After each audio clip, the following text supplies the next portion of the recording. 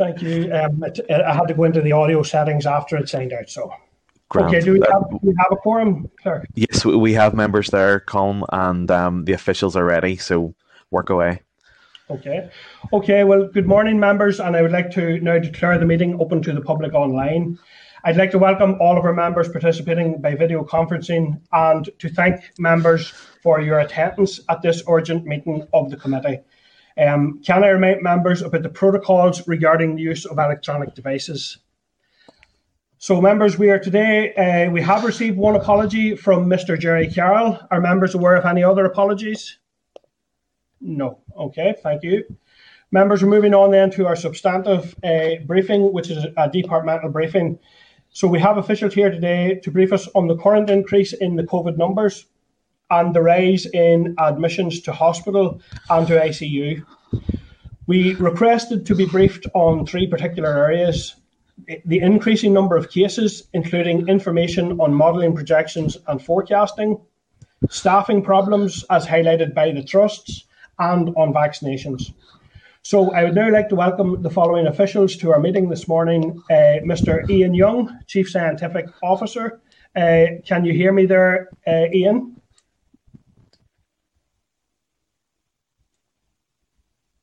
Okay, and so I'm not hearing you at this point in time. I can. Okay. Yes. I can hear you there, Ian. And we are also joined by Patricia Donnelly, who's head of the vaccination programme. Good morning, Patricia. Can you hear me? I can hear you very well. Good morning. Thank you, Patricia, and good morning. And Mr. Paul Kavanagh, who's the Interim Director of Planning and Commissioning within the HSCB, the Health and Social Care Board. Can you hear me us okay, Paul? Yes, good morning, Colin. Good morning. So good morning, everyone, and I want to welcome you here to the meeting this morning. And just to say that if everyone in the meeting, when you're not speaking, can keep yourself on mute, and if everyone can use or has access to a headset, that is generally helpful with the sound quality. So I will go back to the panel then and invite the officials to brief the committee, and then we'll go into a round of questions and answers, please. So I'll go back to yourself, Professor Young. Can you outline for us how you want to manage the briefing end of things before we go into the question and answers? So I would be happy to summarise the current position in relation to case numbers, hospital admissions, etc., and then comment on where we are in relation to modelling in terms of what might come next. Okay, thank you. Well, so do you want to go ahead and do that, and then I'll go to Patricia, and then we'll take the three brief opening remarks, and then we'll go into questions following that. So if you want to go ahead, Professor Young. So as members will be aware, there has been a progressive increase in case numbers throughout the month of July. And the number of cases is now at around 60% of the number in the previous wave. It has been rising with a doubling time of approximately 7 to 8 days. But over the course of the last week, case numbers appear to have plateaued and have levelled out. There are two potential reasons for that. Number one, it may be a consequence of the most unusual weather of the last 2 weeks. You are aware that in general the virus spreads less well when individuals are outdoors, and also spread is reduced in the presence of good ventilation. So we believe that there's been a high level of outdoor interaction in the last 2 weeks, and in addition that almost everybody has had their windows open, encouraging ventilation and airflow. And there may have been a significant beneficial effect of those two things in terms of reducing the rise in case numbers. If that analysis is correct, then we would expect the upward trajectory of case numbers to resume, and that will become apparent next week. The second possibility is that there is a key subgroup of the population who are mainly responsible for driving the epidemic. They would be younger people with large numbers of social contacts. And if that subgroup of the population achieves a high level of immunity as a result of exposure to the virus, then the impetus that they provide to transmission will decline, and we may see an ongoing decline in case numbers. Now, we're not really going to be sure about which of those two possibilities is correct until I think next week, depending on whether case numbers decline a little more or whether they continue to rise. In terms of modelling of case numbers, we have three scenarios, a pessimistic, a central, and an optimistic scenario. And we're following very closely the central scenario in terms of case numbers. If it had continued unabated, we anticipated that we would peak at somewhere around 3,500 to 4,000 cases per day if everyone was coming forward for testing.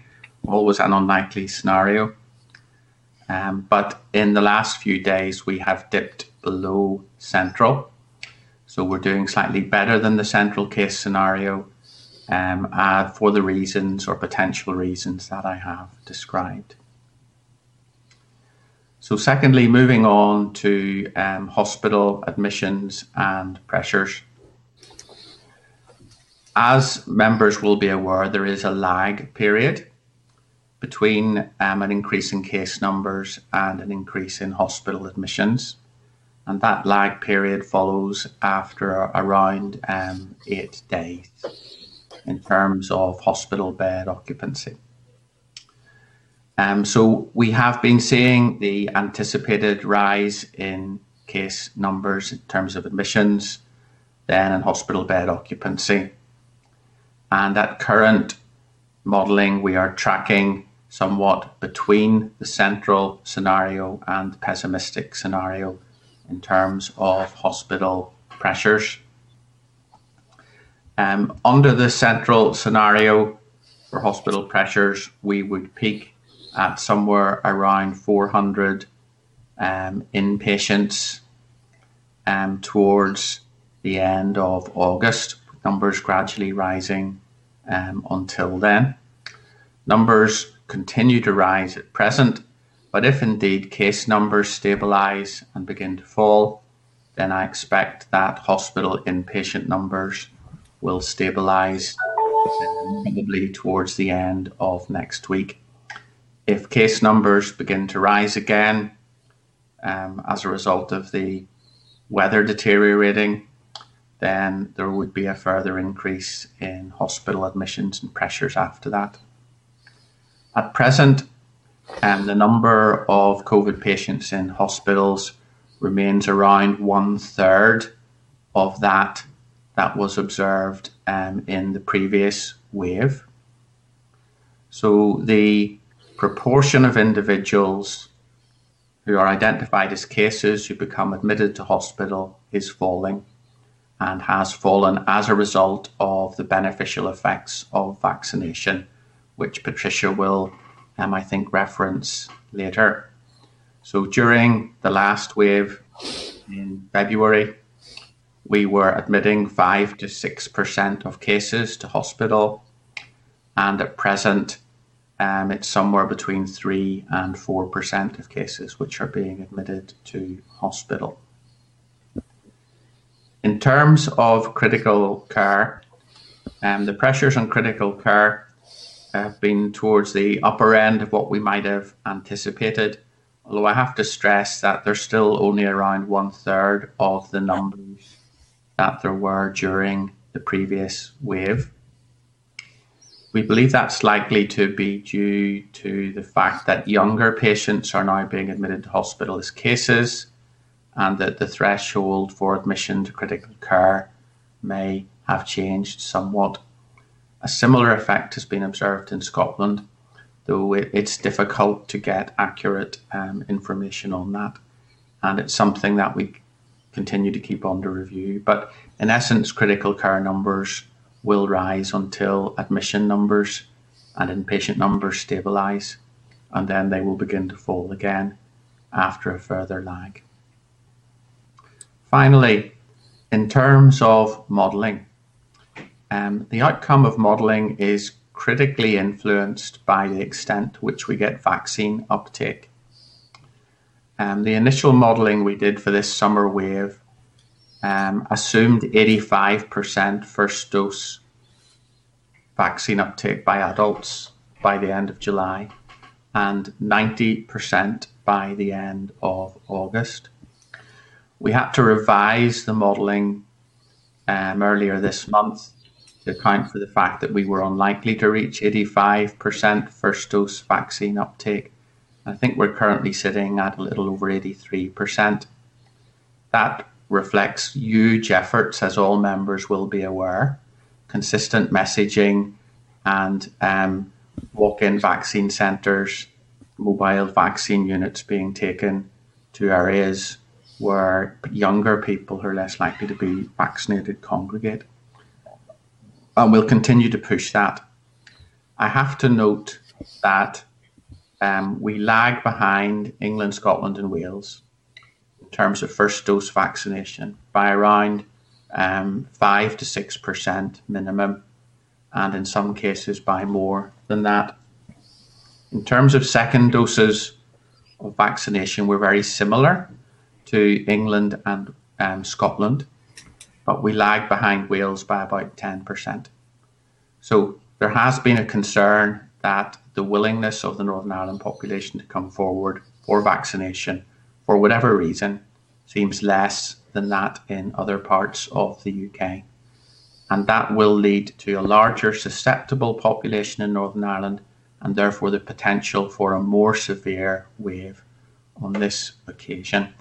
Every small percentage increase in vaccination that we can achieve will make a real difference in terms of how quickly the current wave will resolve and the potential for future waves.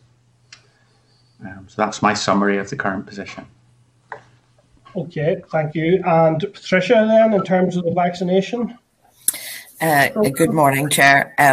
If you're content, I was going to show a few slides to summarise some things that are familiar to committee, but maybe just give an update. I'm hoping that I should be able to share a screen. If I apologies, I've already I've sent the presentation to the committee. I can't seem to get it up. Keith, I think that went earlier this morning. I'll check and see from here, Patricia, and see if we can get it up. Okay, thank you. I'll start anyway. On that presentation, I will have reminded members of the plan for the programme. And although we're at exactly the same stage of the plan, we are, as Ian has mentioned, it has very much, the uptake has slowed down for this period. We were the first in the UK to open to the under 30s, and that's been open for 2 months. However, their uptake has been incredibly slow. And in fact, the dashboard that I was going to show will indicate that we have thank you. If we could go to the slide 4, please.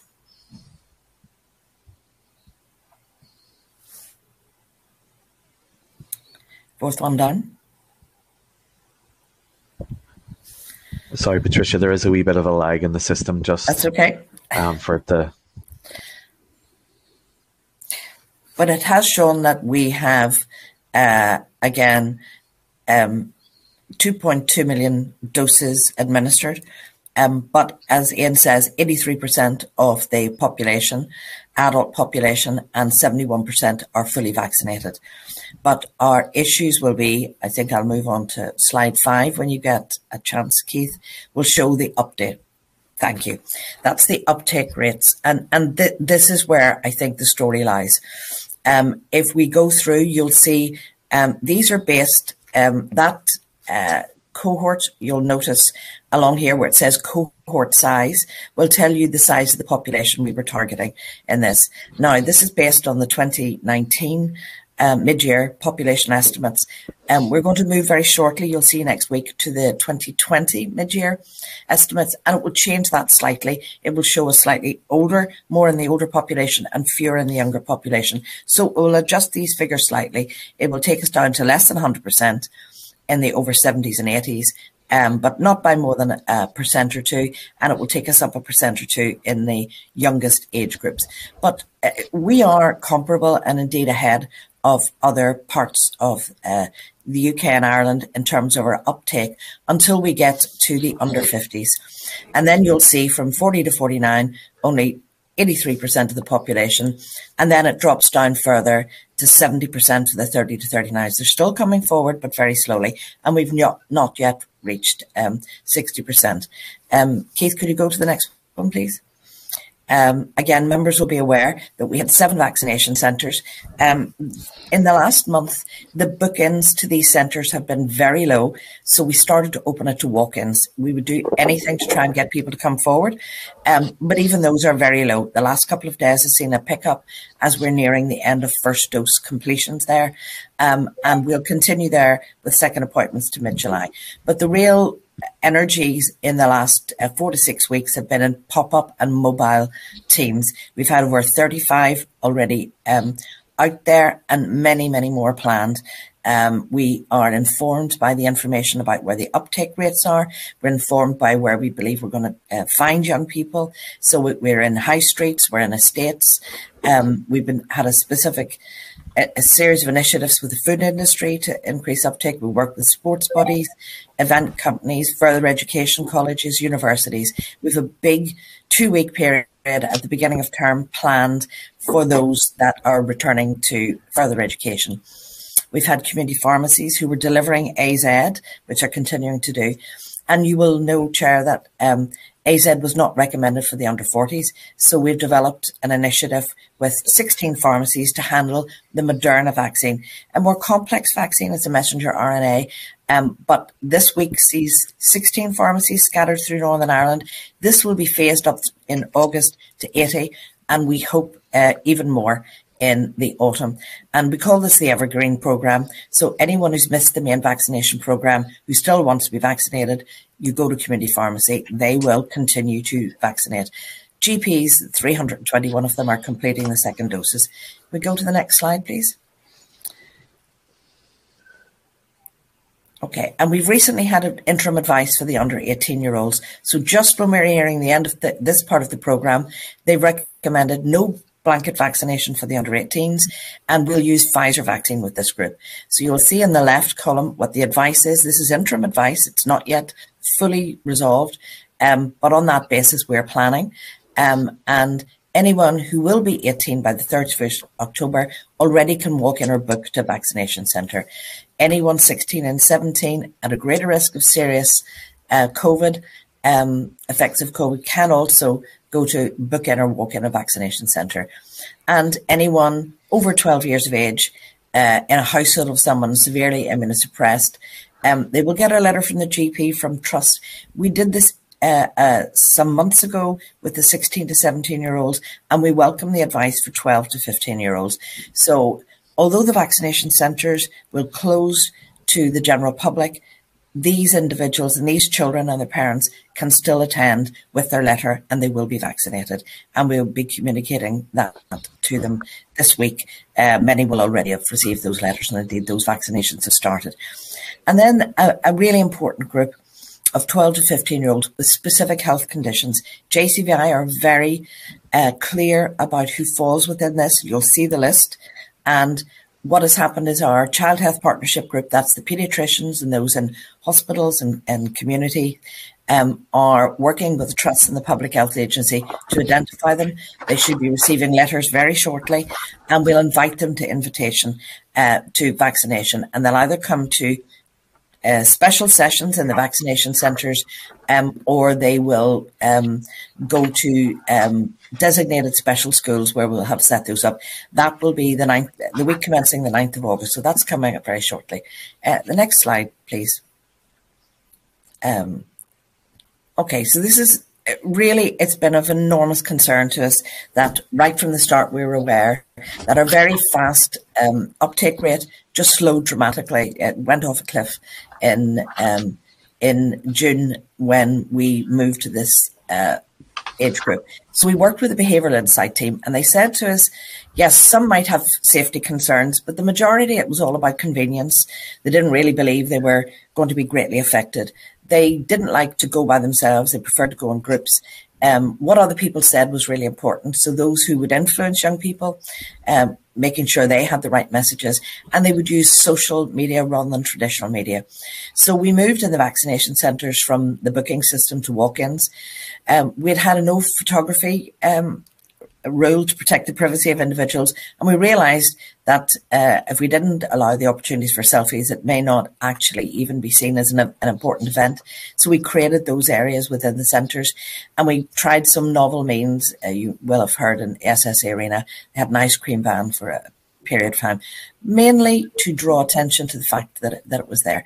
But it's been the mobile clinics that have really started to have an impact. Very slow. These are hard yards. These are very challenging. But in high street locations all across towns, villages in Northern Ireland, also we're informed by the vaccine management system on the areas of low uptake. So we've gone to estates, we've gone to locations, and people have come out. It's been very heartening to see it. We've provided at it sports matches, both football matches, GAA matches, and we will be providing vaccination opportunities at some of the entertainment events that are coming up. And in the term opening, we'll go to further education colleges and universities. And you may have seen some media last night, again, at antenatal clinics. We know that pregnant women are particularly vulnerable to this virus. And the PHA have led a mass media campaign through digital channels and through social media. And if you go to the next one, you'll just see a little bit of a snapshot. These are some of their targeted campaigns about different areas. So I think that's just a sample of it. And then the very last slide, please, which is really saying, well, there's, as of this morning, it's 71% fully vaccinated, 83% first doses. At the current run rate, we will hit 85% during August. But we need 31,000 for 85%. 31,000 2 months ago meant nothing to us. We were vaccinating 90,000 people a week, and that was remarkable. We're lucky to do 1,000, 2,000 a day. So that is much more of a push, and you'll see the numbers that we need to get those higher numbers. But we are aware, Ian and his colleagues remind us that every 5% more people we can get vaccinated will significantly reduce hospitalizations. We can take the screen down. Thank you. Very happy to answer any questions, Chair. Okay, thank you. And I'll go then across to Paul to see, Paul, do you have some opening remarks that you wish to make? Yes, thank you, Colm, and good morning, committee members. Colm, we've over since the last wave passed us in March time, we've seen really unprecedented pressures within our hospitals, and committee members will be well aware of the media attention on our emergency departments, on ambulances queuing, on pressures within our EDs and within our hospitals. And a lot of that has been relating to unscheduled care. And we really have been working hard to see if we can, progress that, change the position in relation to it. But the numbers keep coming. And we've reflected on that this is currently sort of in the middle of summer, probably one of the worst winters we've ever seen. And it is, in that context, Colm, that I want to just remind members of the pressures that were already within our hospitals before this fourth wave approached us. At the same time, we've stood up a lot of our elective surgery, which we had stood down, as you know, through the second and third waves largely. In recent weeks, we've been performing some 3,700 surgeries per week. So, we've been able to stand up quite a bit, but we also know we've got a lot more than that to be doing to catch up with the considerable backlogs that, again, committee members will be fully aware of. But I suppose as this wave has approached us probably about 2 weeks in advance of what we expected, Colm, I think we've had to very quickly move into our contingency mode. And a few things then I think are worth noting for members. And I suppose it's also worth noting that GPs are under considerable pressure as well. We continue to have GP-led COVID centres, as you know, but in many ways the pressures across our system continue.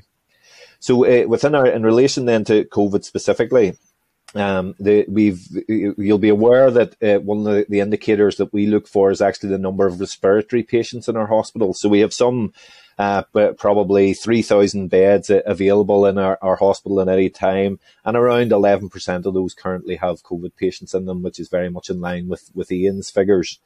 So it gives you a sense just of the kind of numbers that we're talking about. And about 60 of those patients we call enhanced respiratory care patients. So they're patients who probably have underlying respiratory conditions, some who will just be badly affected by COVID as well. And we really have those on additional support due to those respiratory conditions.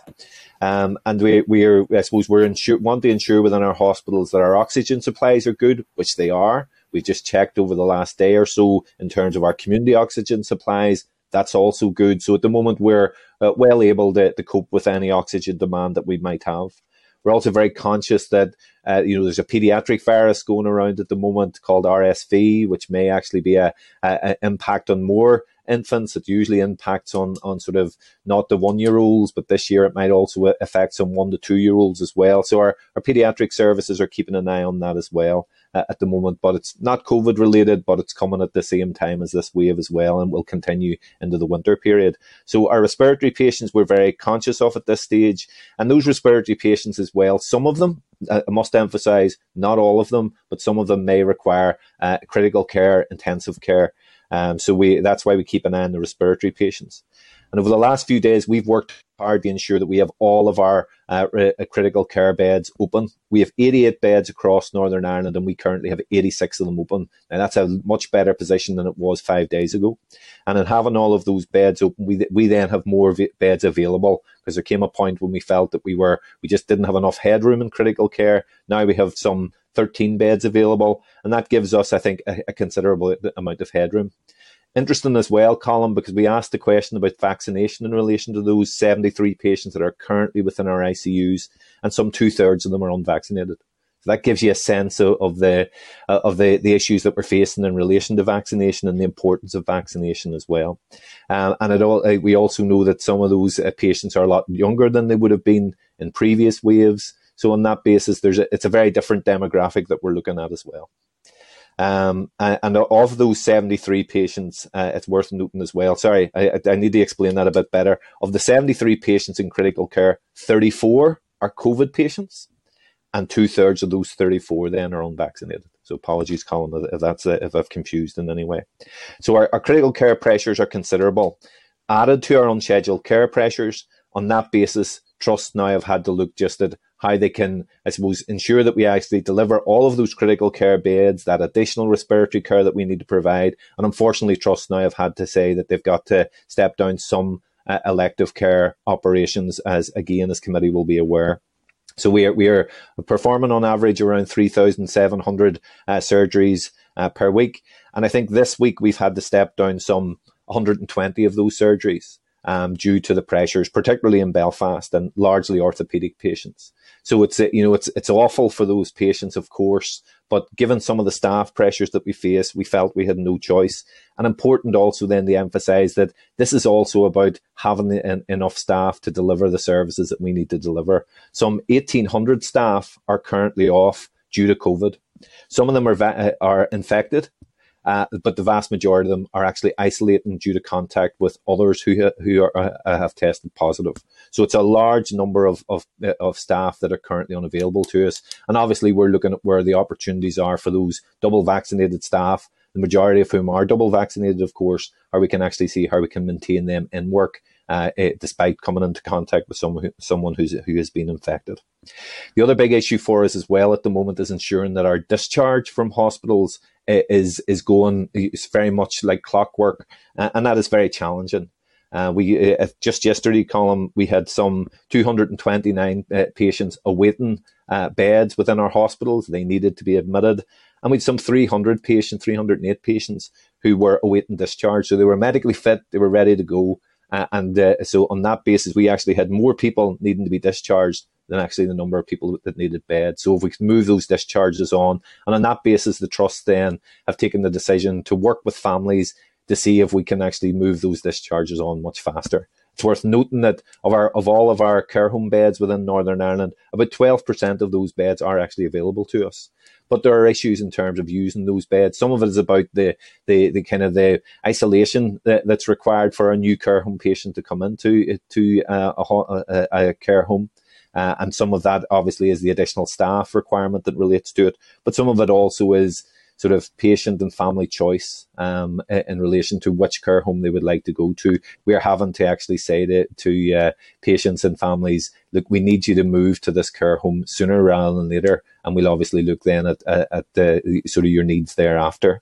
We also are challenged in terms of our community, in terms of our domiciliary care services and packages available. So it is in many ways, Colm, a very complex picture. There are many pieces that have to fit together, and this fourth wave of COVID has just made that complexity even more complex.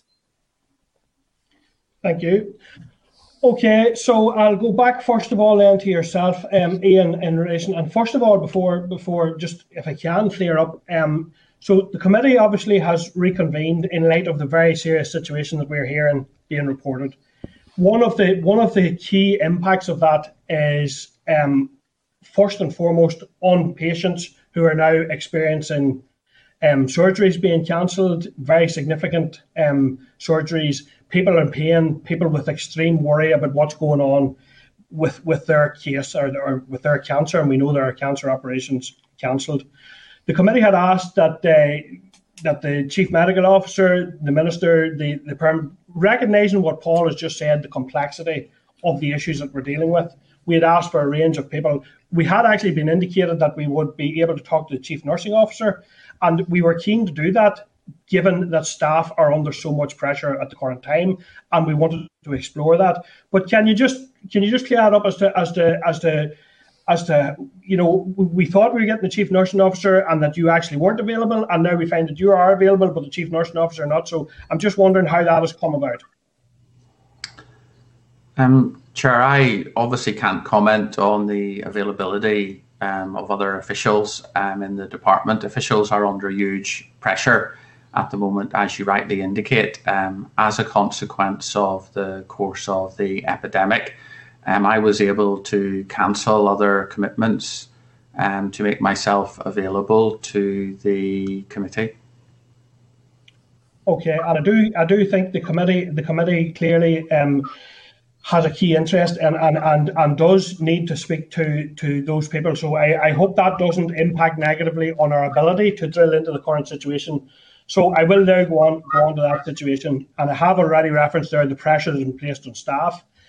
I also have been speaking to people who have directly, as of yesterday, have had operations cancelled.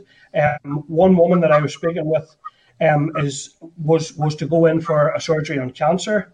She has been told by 3 consultants she's red flag, had been isolating, had been tested. Her children had to move out of the home, and her operation was cancelled yesterday, and she has no idea when that operation is happening. She can't bring the children back into the home because the isolation needs to continue. And people like that in that position are wondering, given that we are now in the fourth stage and the fourth surge of COVID-19, and the committee has always said that we will be supportive and we will provide scrutiny and advice, but that we would be keen to see learning developed and learning implemented. So we know this has happened in the previous surges. We know the hospitals come under pressure. We know there is finite resource within the hospitals. So given all that, what has went wrong on this occasion that sees us now back in the situation that we have been in previous surges, and how could that have been avoided? So I'll comment first of all briefly, and then I think Paul will pick up on some of those issues. Obviously, the waves of the epidemic impose considerable additional pressures in terms of COVID admissions. And at the moment, the current wave, I hope, will lead to less hospital pressures as a direct result of COVID than previous waves have done. That's a consequence of the success of the vaccination programme, and all of the efforts which have gone into ensuring that that's the case. I think we're all acutely aware of the pressures on our colleagues in primary care and in the hospital system as a result of this wave occurring in the summer, when some people will have holidays booked, and exhausted staff, I think, need to take holidays and breaks to ensure their resilience. Secondly, as a result of the number of people who may have needed to self-isolate, because we're having this wave in the context of both larger case numbers and cases having larger number of contacts as a consequence of the relaxations which the executive have approved and society moving slowly back to normal. Clearly, the smaller the epidemic in terms of case numbers, then the less those pressures will be. And we need to remember that the focus has to be on pushing vaccination, encouraging adherence to positive behaviours, and trying to minimise the size of the current wave. And with that context, I think Paul can comment on the issues around that the trusts are facing specifically. Yeah, thanks, Ian. I think, Colin, there are 3 or 4 issues that have led us to this point. One is this unrelenting, unscheduled care pressure that we've had since April. So here we are in July, the end of July, and we've actually been experiencing this for some months now.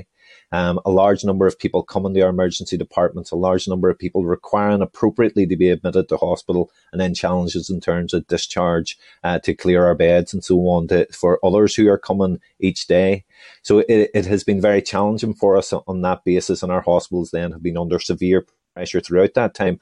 But also throughout that time, as we got our elective care and our elective surgery up and running again, we've protected that. And we've managed to actually keep our head above water in terms of the levels of surgeries that we've been able to provide. Some 3,700, as I said before, provided sort of at this stage. So it has been a challenging period, but we've kept our sort of what we call green sites and green pathways, so the non-COVID areas that allow us to maintain our elective surgery as much as we possibly can. But unfortunately, as the time has gone on, staff availability has become more challenging. This wave has affected staff, both in terms of staff who have become infected and staff who have had to isolate due to coming into contact with someone who has tested positive. So on that basis, that with actually the annual leave which staff need, our staff have been really under huge pressure for 18 months almost at this stage. We need our staff to take our leave, to recuperate, and to actually to be ready for what's ahead in terms of the real winter that's ahead as well. So staff availability is a particular problem for us right now, which it wasn't quite a month ago. So on that basis, Colin, I think that has been a key issue for us. And on top of that, then we've had to ensure that all of our critical care beds, our respiratory care beds and so on, are available to us, so that as further patients come forward, that we are ready for that. And that does have some impact then on theatre services, because we have to draw on theatre nurses, we have to sort of use some of the kind of sort of theatre capacity in order to support the likes of our critical care and respiratory care. So, and on that basis, this week, and it hasn't happened up until this point, that this week we've lost, as I said before, some 120 surgeries, so including some which are cancer surgeries. I'm actually the cancer lead in the board, so I'm fully aware of that, and I'm very disappointed, and I really am sorry that we haven't been able to maintain those surgeries. We also know that we need to do more surgeries than the 3,700 we've been doing in recent weeks. We're doing all that we can to actually ramp up. This further surge just has limited us in terms of further ramping up. But it is very, very challenging. We've some very hard-working staff doing the best that they possibly can. But unfortunately, this week we reached the tipping point, and we've tried to minimise the amount of surgeries that have had to be cancelled. But there's a clear commitment to get those surgeries rescheduled as soon as possible.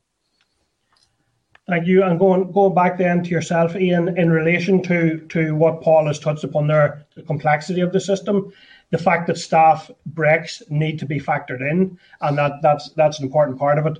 The issue around the capacity within the hospitals, capacity of staff, capacity of theatre space, capacity within critical care, supplies of oxygen, all that's interrelated. So I presume that is all factored into the modelling which you provide to the executive, and that modelling takes account of the fact that we are heading into a period of time when we have certain amount of vacancies within the staff cohort, we're expecting a certain amount of annual leave and the additional pressures. So does the modelling take account of that? And if it takes account of that, then was it predictable that the hospitals, knowing they were already on 100%, that if COVID cases rises, the hospitals would inevitably be overwhelmed and surgeries would have to be cancelled to come?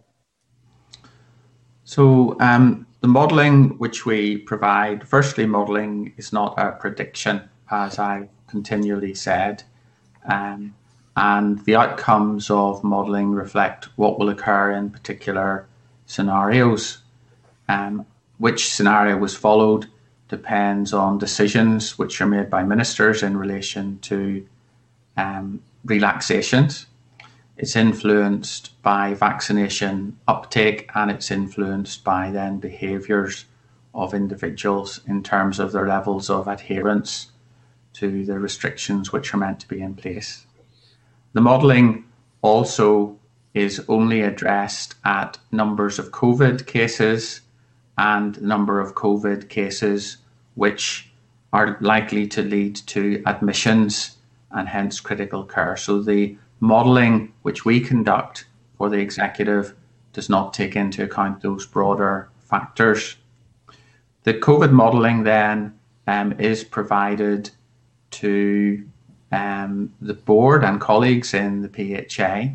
Sorry, and just let me put you back. So you're saying that modelling is not provided to the executive. So how can the executive then, if that's relevant, how can the executive factor that into their considerations? So the modelling which we provide to the executive is modelling of the COVID epidemic.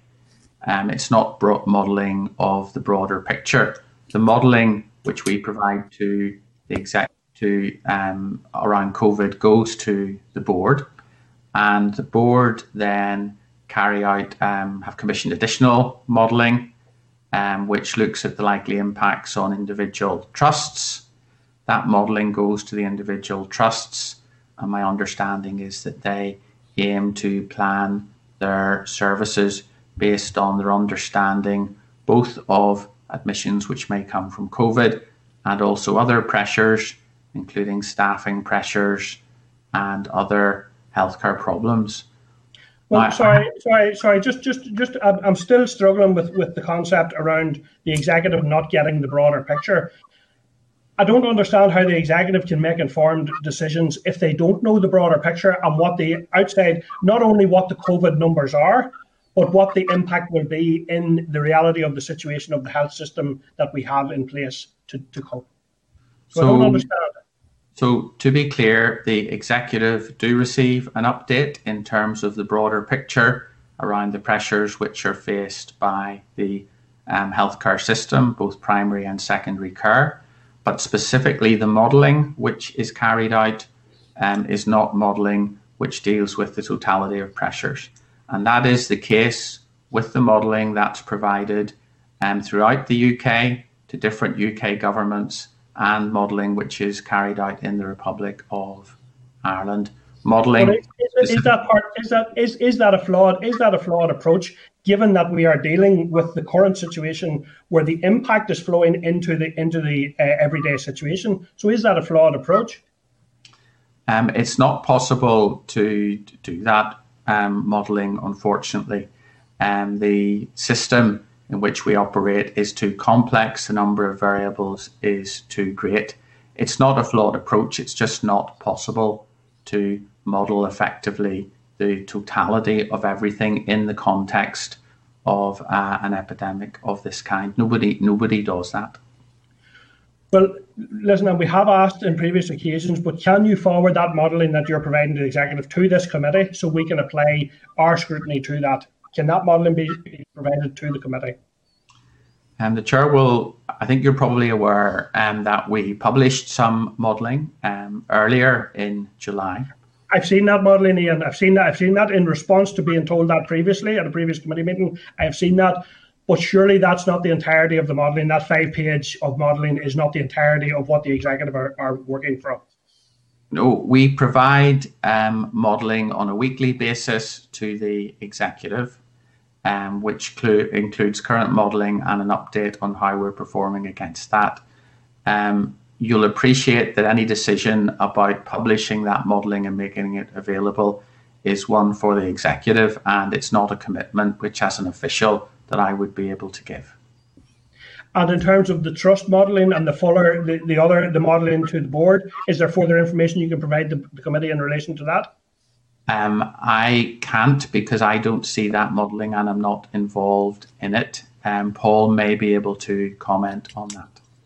Modelling comes to me, Colm, and it goes then to trusts, and trust then use that as the basis of their sort of, I suppose, thinking through what staff they require to provide beds and so on. I'm happy to take that back and with a view to sharing that with the committee. But I mean, it is. I would have to just emphasise it is pretty high level, and it's how the trust then interpret that.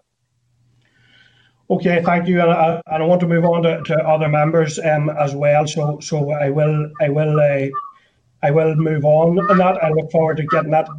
You know, what's clear is here, and this is what people out there in the public are saying, you cannot continue to do the same thing and expect a different outcome every time. So we have seen in every previous surge of this where the numbers increase, they rise exponentially, they get out of control, and they put the pressure onto the healthcare system. And that's right across the system: GPs, emergency departments, paramedics, everyone comes under pressure. So what we as a committee are looking is where the learning is being demonstrated. We're saying, well, actually, this time we did this in order to avoid the situation of life-threatening or significant surgeries being cancelled. So I think there's still a lack of understanding. So we know the system is finite, so therefore you need to control the numbers in a way which doesn't allow the system to become overwhelmed. So I look forward to receiving that modelling, but I am concerned about that. I have a quick question for yourself, Paul, and then I have one for Patricia on the vaccines. So Paul, just in relation to there's other impacts here that have been a result of this outside of the hospital situation. In the Southern Trust, our out-of-hours GP service across the Southern Trust has been contracted back down from 5 sites to 2 sites, severely decreasing the accessibility of our population here in the Southern Trust. Can you tell me what is being done to address that situation? Because surely it just can't be a situation where we start cancelling services. There has to be a plan to provide the services on a fair and an equal basis right across the north. The staff availability that's affecting other parts of the health service is also affecting general practice, and both general practice in ours and general practice out of ours. And on that basis, Colm, I think we've had to take some difficult decisions to try and keep our services going. GP out of ours has, in all of our areas, been challenged in recent years, just in terms of having enough staff to deliver the service, particularly GP input. And I think now what we're seeing is that the staff availability due to the kind of COVID implications, I think, is challenging us, and we're having to limit that service. I don't know the specifics in relation to the southern area, to be honest with you, Colm, but I know the generality, which is we're under pressure in general practice in ours and out of ours as much as we are under pressure in our hospitals. So on that basis, I think we're going to see these kind of decisions, but hopefully they'll be short-lived. We'll get staff back to work and we'll be able to get the services delivered in the way that we would prefer to deliver them. Okay, Patricia, in terms of the information that you had given us, and you had said that there are mass media campaigns and that, and I would encourage that, and I would encourage from this platform, I would encourage everyone, all of our young people, to go and get the vaccine, and to do that as quick as possible, particularly when the walk-in centres are still there for convenience. And you have outlined some of the proactive things that you're doing, but in terms of tackling disinformation, what's being done that's circulating on social media? Yeah, thank you. There are specific initiatives that the Public Health Agency are doing in social media. I think particularly there was some misinformation around the impact on those who were pregnant. So that did stop or made those who were pregnant very hesitant. So they've got, whether aware of it, they try to put out counter information from very credible resources.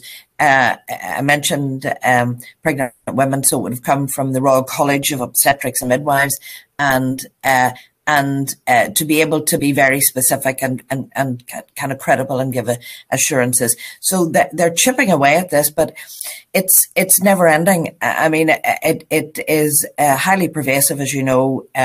You need to be aware of it in the first place. So where they become aware of it, they watch this very carefully. They counter it as quickly as they can. And one of the things that they've been trying to do, looking at what I was saying earlier about who can influence, is to work through influencers as well.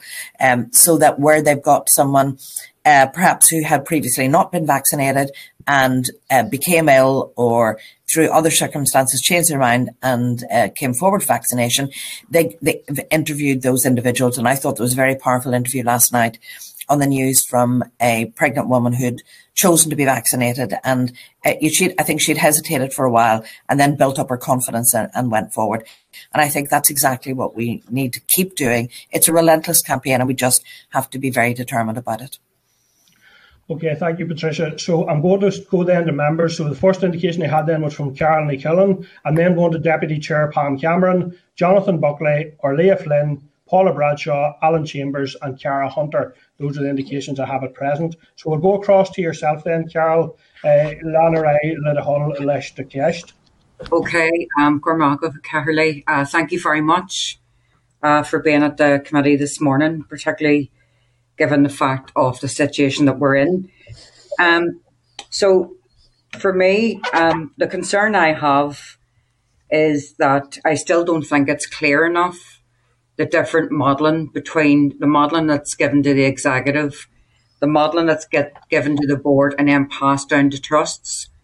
But I do think any further clarification would be helpful, and I would encourage you to do that. But for me, the question for me is why has the surge plans, particularly in Belfast Trust, why has the button not been pushed on those? And then surely, the difficulties that we're having, particularly with GPs and out of our services, are going to put pressure on our emergency departments. When are we going to actually tackle the area of workforce planning? Because Ian Young actually said, and he's right, that staff need breaks. But then you seen in Belfast last week, anybody that wasn't on duty was asked to come back. So, it's really around, that's my first question, Chair. The second one really is, given the fact that surgeries are going to be reduced, but hopefully resumed next week, and some of those have been described as red flag cancer surgeries, what message, in terms of Paul as a commissioner, are we going to say to those people, given the fact that everybody accepts that this is a very stressful situation? And my last question really is around the conditions that staff are working in currently. So everyone rightly commends our health and social care staff, and that's right across the board. But we are still seeing images of ambulances being backed up to admit patients. We're seeing health and social care staff to the point of exhaustion, and then they step up again. And last week in the Royal, although the situation was rectified for a few days, the windows had to be closed because of the demolition of Bostic House for some days in a heat wave. And the chief executive, in my opinion, made the absolutely right decision to open the windows, but they're now closed again. There's no ventilation.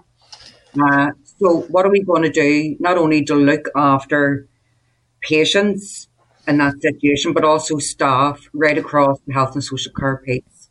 Thank you.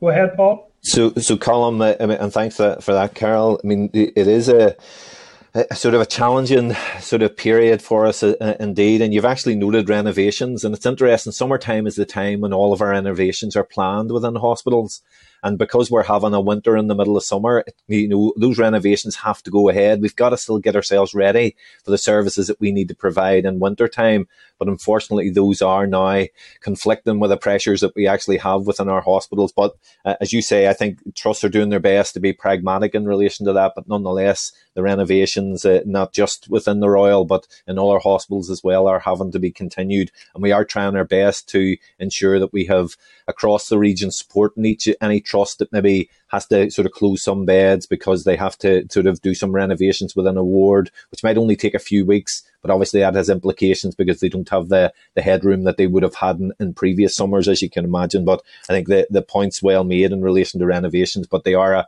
a summertime thing, and it's something that we do want to continue with. The issue of ambulances then being queued up has been a perennial issue for us now in the last number of months in the face of those unscheduled care pressures. The ambulance service now is doing what they call smoothing. So they're basically keeping an eye now on just how many ambulances are at any particular hospital, and they're now stopping sending any more. So they reach a tipping point. Now, unfortunately, I think it was Monday there, we had quite a line of ambulances at the Ulster, but that was because the smoothing there was limited things they could do in relation to the smoothing. But in general, in recent weeks, we haven't seen too much of that. But I think, Carol, obviously it's still an issue for us, and it does reflect just on how many patients the ambulance service is dealing with at any one time. But we're trying as much as possible to prevent that and to divert ambulances to other hospitals that have a bit more sort of capacity to offload ambulances than necessarily going to one that already has a considerable queue, but very challenging. The message to cancer patients is that we will get these services back up and running as soon as possible. Our hope is, and it reflects sort of Ian's comments, that this is a short surge, that within a few weeks we will see ourselves trying to get back to some sort of normal. And we will be able to have all of those patients rescheduled and get ourselves back to doing all the things that we need to do. It is very challenging, and I can only apologise to those patients that we aren't able to provide their surgeries this week. They were ready for them. They were doing all the isolation and so on that patients have to do, getting the testing and so on. So that is really regrettable. But I think the flip side of the coin is we've also got to provide those patients with a safe service. And in order to do those operations, we've got to have the staff capacity to do them. So while it's a minority of the 120 or so operations have been cancelled, nonetheless, every one of those operations is important to someone. And I think we've got to do our best to try and get those rescheduled as soon as we possibly can. Take your point in relation to workforce planning as well. I mean, it is a very challenging period for us. I think we're fully aware that, our workforce is what we rely heavily on to actually deliver the services that need to be delivered. I think the call that went out at the weekend to ask staff to come in was a reflection that this wave came at us about 2 weeks before we expected, Carol, to be frank. So on that basis, I think we did have to take some measures over the weekend, and thankfully some staff sort of followed that call. But I think since then, we are now much more prepared. We've re-established our critical care hub, for example. And that hub then will be managing beds across the region to ensure that we, again, have the kind of care that patients who require ICUs have access to the care that they require. But it has been very challenging, and we have had to think on our feet recently. And I think your first point then in terms of the surge plans, we are enacting our surge plans. That's what's happening right now. And what we're trying to do is keep as much of our elective work going as we possibly can. The vast majority of our elective work will continue this week, and we're hoping to get back to normal, if not next week, certainly the week after. So we will do all that we can to ensure that as few operations are cancelled as we can possibly manage. You'll remember in previous waves, we largely cancelled almost every operation. The vast majority of operations were cancelled. So this time it's the minority, but not losing sight of the fact that every operation is important to an individual and their family. And Chair, just on the and thank you for that. It's just on the issue of the modelling. I do think we do need further clarification on that, because the modelling, especially the last part that goes to the board and then to the trusts, is actually going to impact on workforce planning right across the board. And I would say, just on behalf of constituents as well as people who have been in contact with us all, I'm sure that we just can't keep relying on the goodwill and the commitment of a beleaguered workforce. You're constantly stepping up. And there does need to be, in my opinion, a completely different emphasis on the whole area around recruitment, particularly for staff who have applied to be cleared. None of us are saying take shortcuts, but someone waiting 9 weeks is a bit ridiculous. And then for me, the retention of staff is really important. A lot of them are going to the private sector because they feel burnt out. And we need to stop that flow. And the last thing is we do need to see workforce planning issues, particularly around GPs, because there was problems getting access to GPs anyway. And now with the reduced out of our services right across trust areas, particularly in the Belfast Trust, and then Columns raised his own constituency, that's going to be a big issue, because if we don't get that sorted out, we're going to see bigger impacts in our emergency departments, and that's the last thing people need. Thank you. Thank you, Carol. And I'll go then to Deputy Chair Pam Cameron. If I could ask members, if you feel your question hasn't been understood and isn't being answered correctly, if you want to indicate through the chair, just in terms of pressure of time. And I would ask everyone to keep your questions succinct and the responses succinct as well. And if at the end of a sort of period of time there are questions outstanding, maybe we could ask for those to be returned in writing, because I don't want to impact on all the members. So it does work out approximately 8 minutes or so there for each member. So I'll go then to Pam. Go ahead, please. Thank you, Chair, and good morning, Professor Young, Patricia and Paul. And just to say thank you very much for your time this morning. Obviously, this is an unplanned meeting during recess, and so we do appreciate your attendance here at committee. Obviously, the increasing pressures facing our health service as a result of this fourth wave of COVID-19 are of grave concern.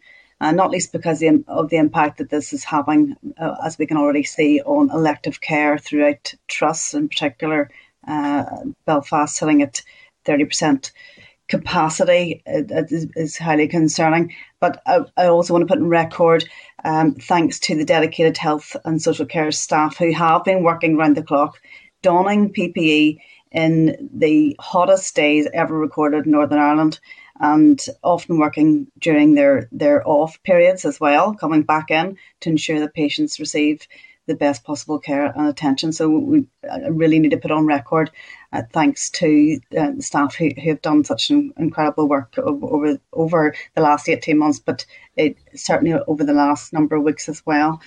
I wanted to look at, first of all, the workforce appeal and where that's at. I mean, as of 2nd of June, only 13.9% of applicants to the workforce appeal have been appointed, and yet only 8% of the applicants have been rejected.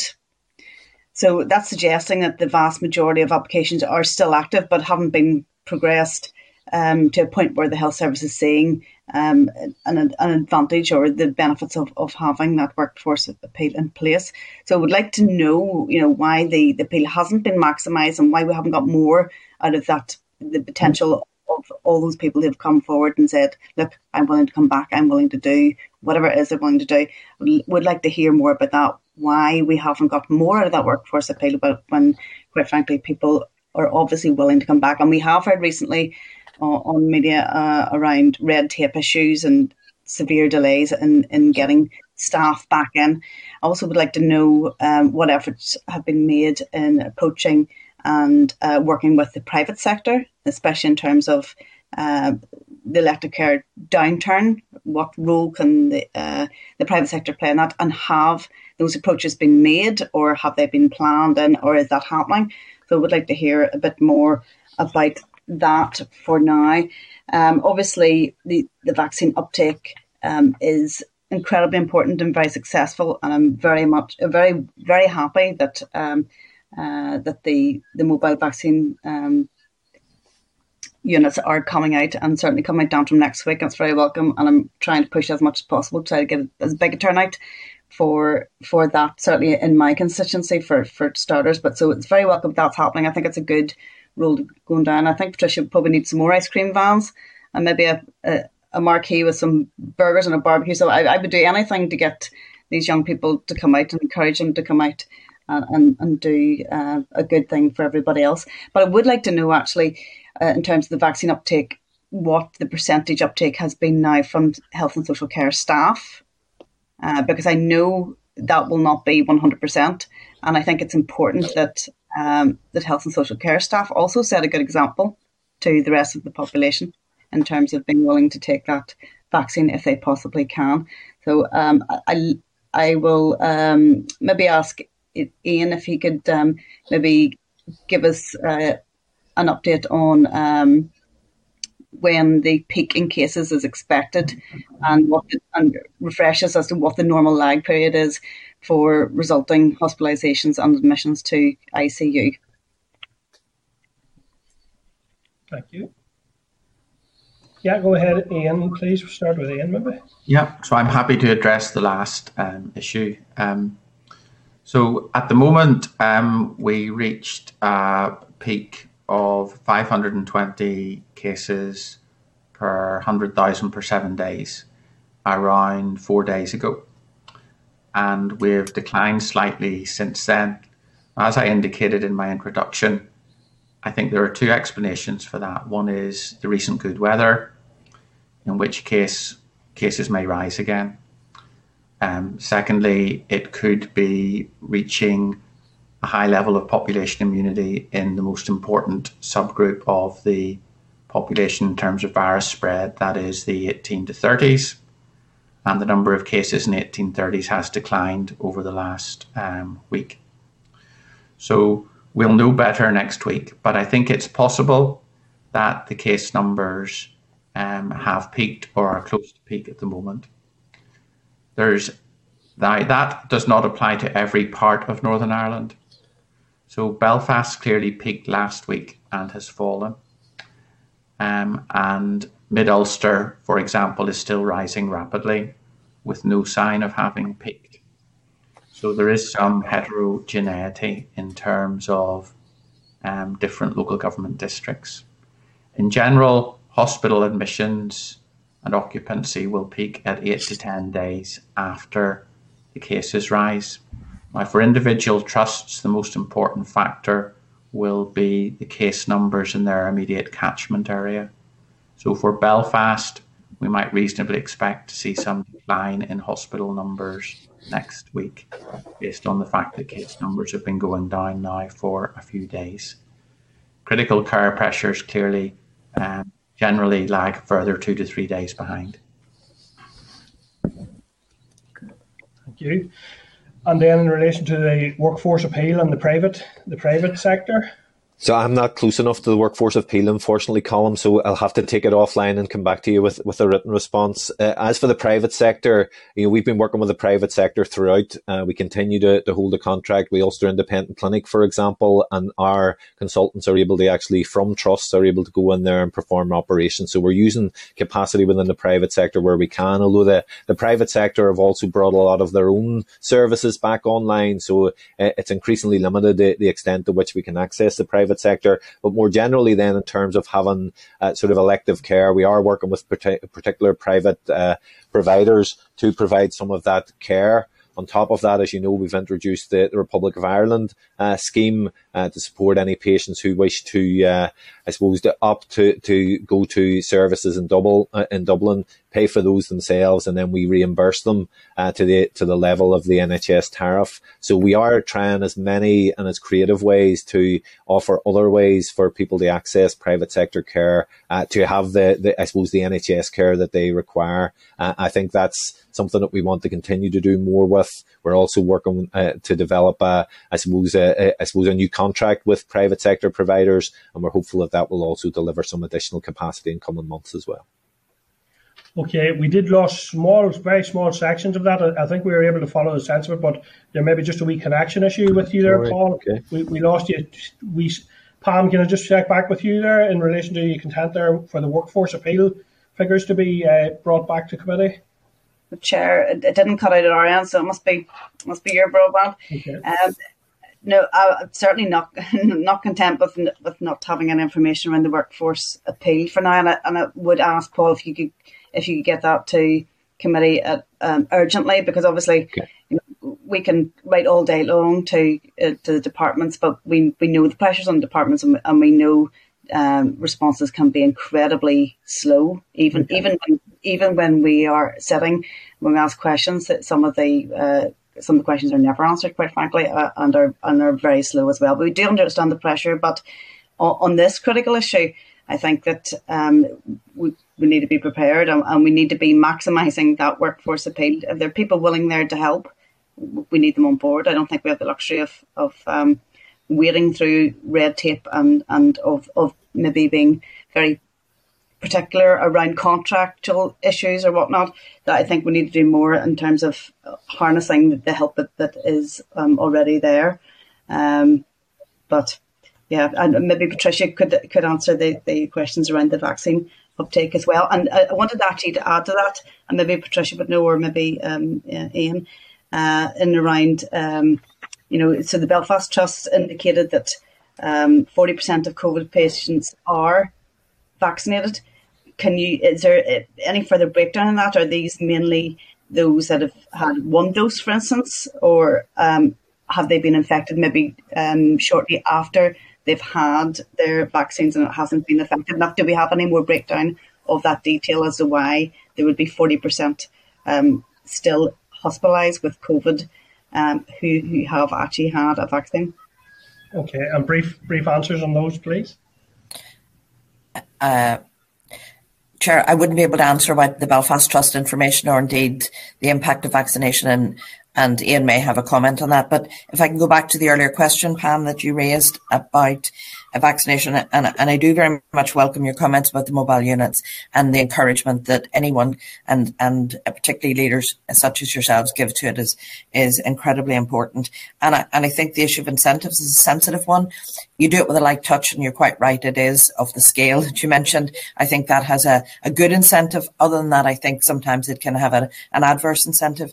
What we do know from the vaccine management system is that 150,000 health and social care staff, and that is right across the statutory, community, voluntary sector, those who would have face-to-face contact with individuals. So that means that within trusts, that would be a very high, it's well beyond 80%. And indeed, in some of the front line, it's beyond 90%.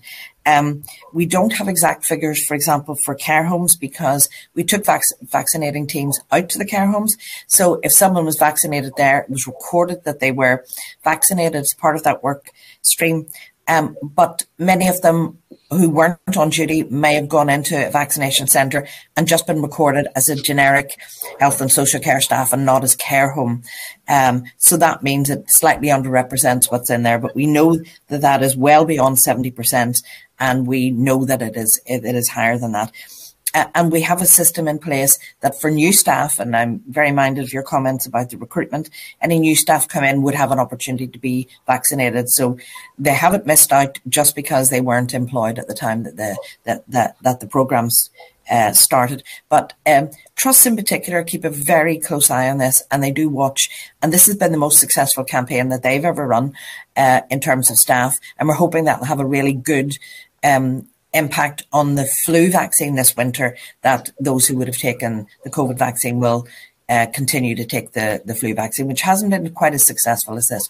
We hope it has a positive impact. Thank you. And maybe a brief comment then, Ian, in relation to the rates of non-vaccinated.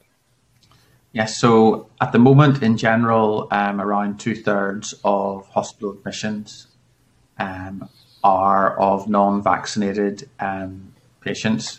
They tend to be, on average, of younger age. However, the remaining third have been vaccinated, and the majority of those are double vaccinated. Double vaccination is extremely effective with any of our vaccines against providing protection against severe disease. It reduces your risk of getting COVID a second time by about 70%. So people who are vaccinated can still get COVID, which is why we need to continue with some precautions. But they are 95% protected against the most severe disease and 95% protected against hospital admission or ICU admission or more severe outcomes.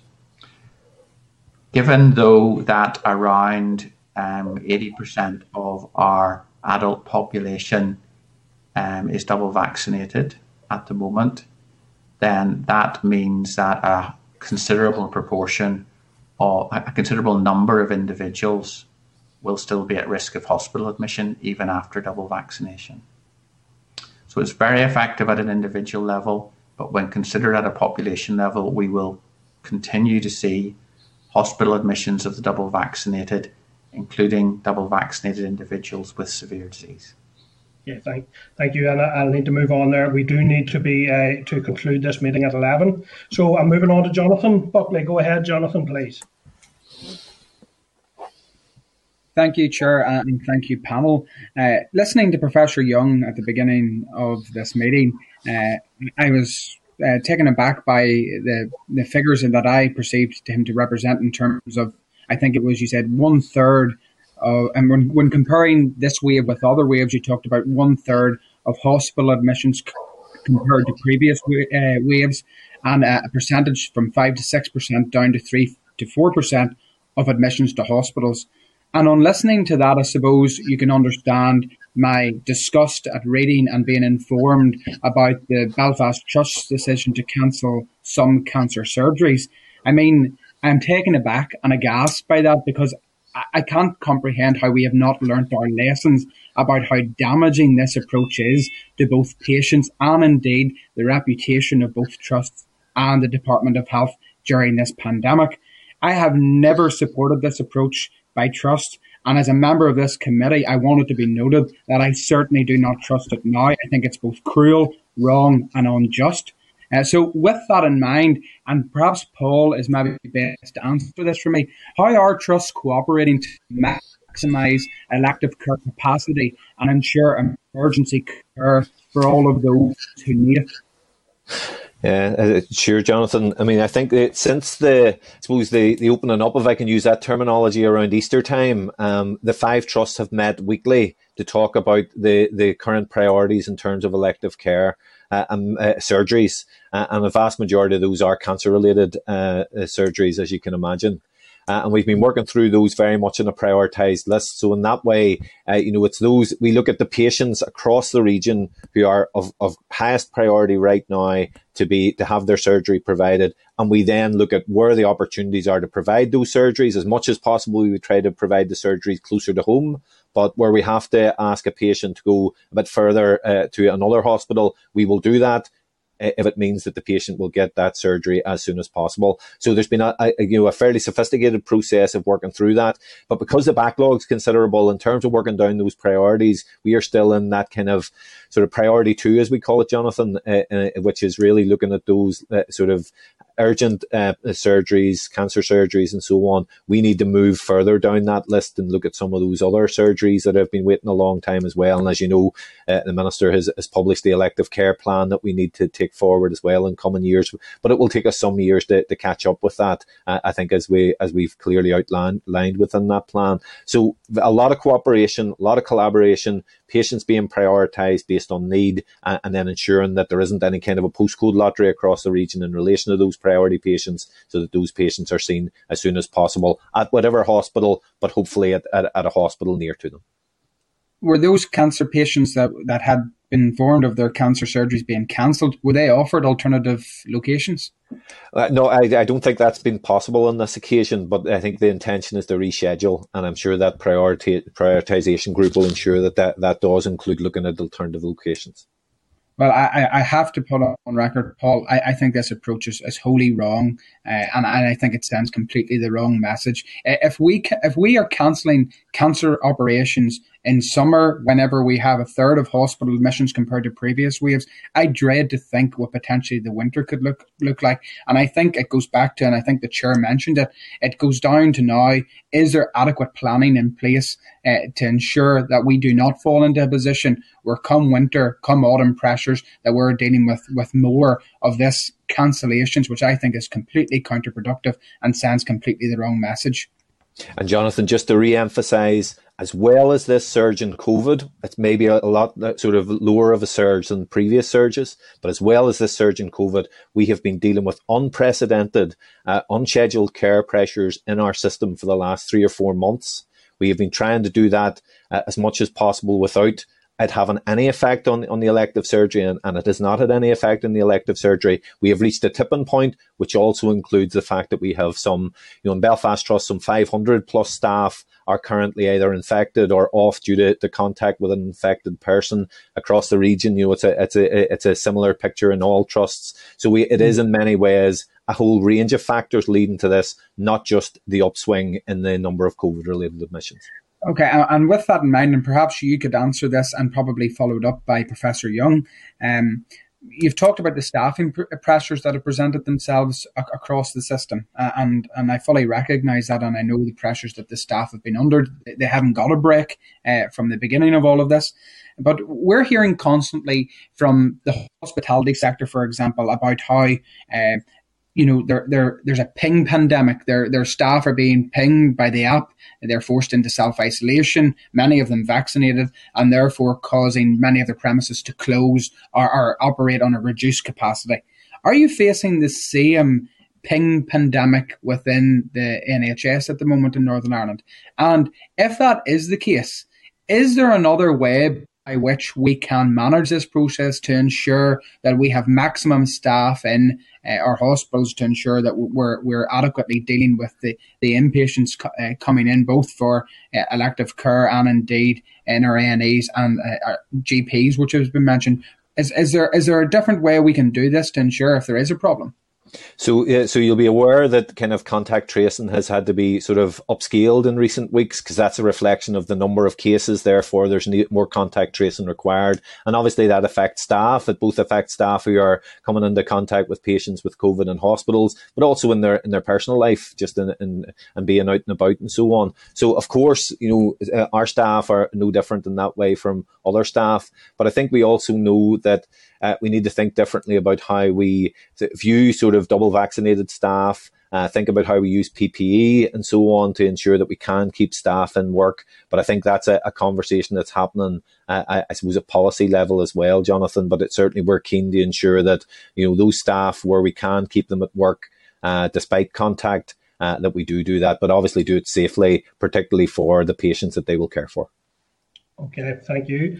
Thank you. So I'll need to move on then to Orlia Flynn. Go ahead, Orlia, please. Yeah, Gormailgut, Colin.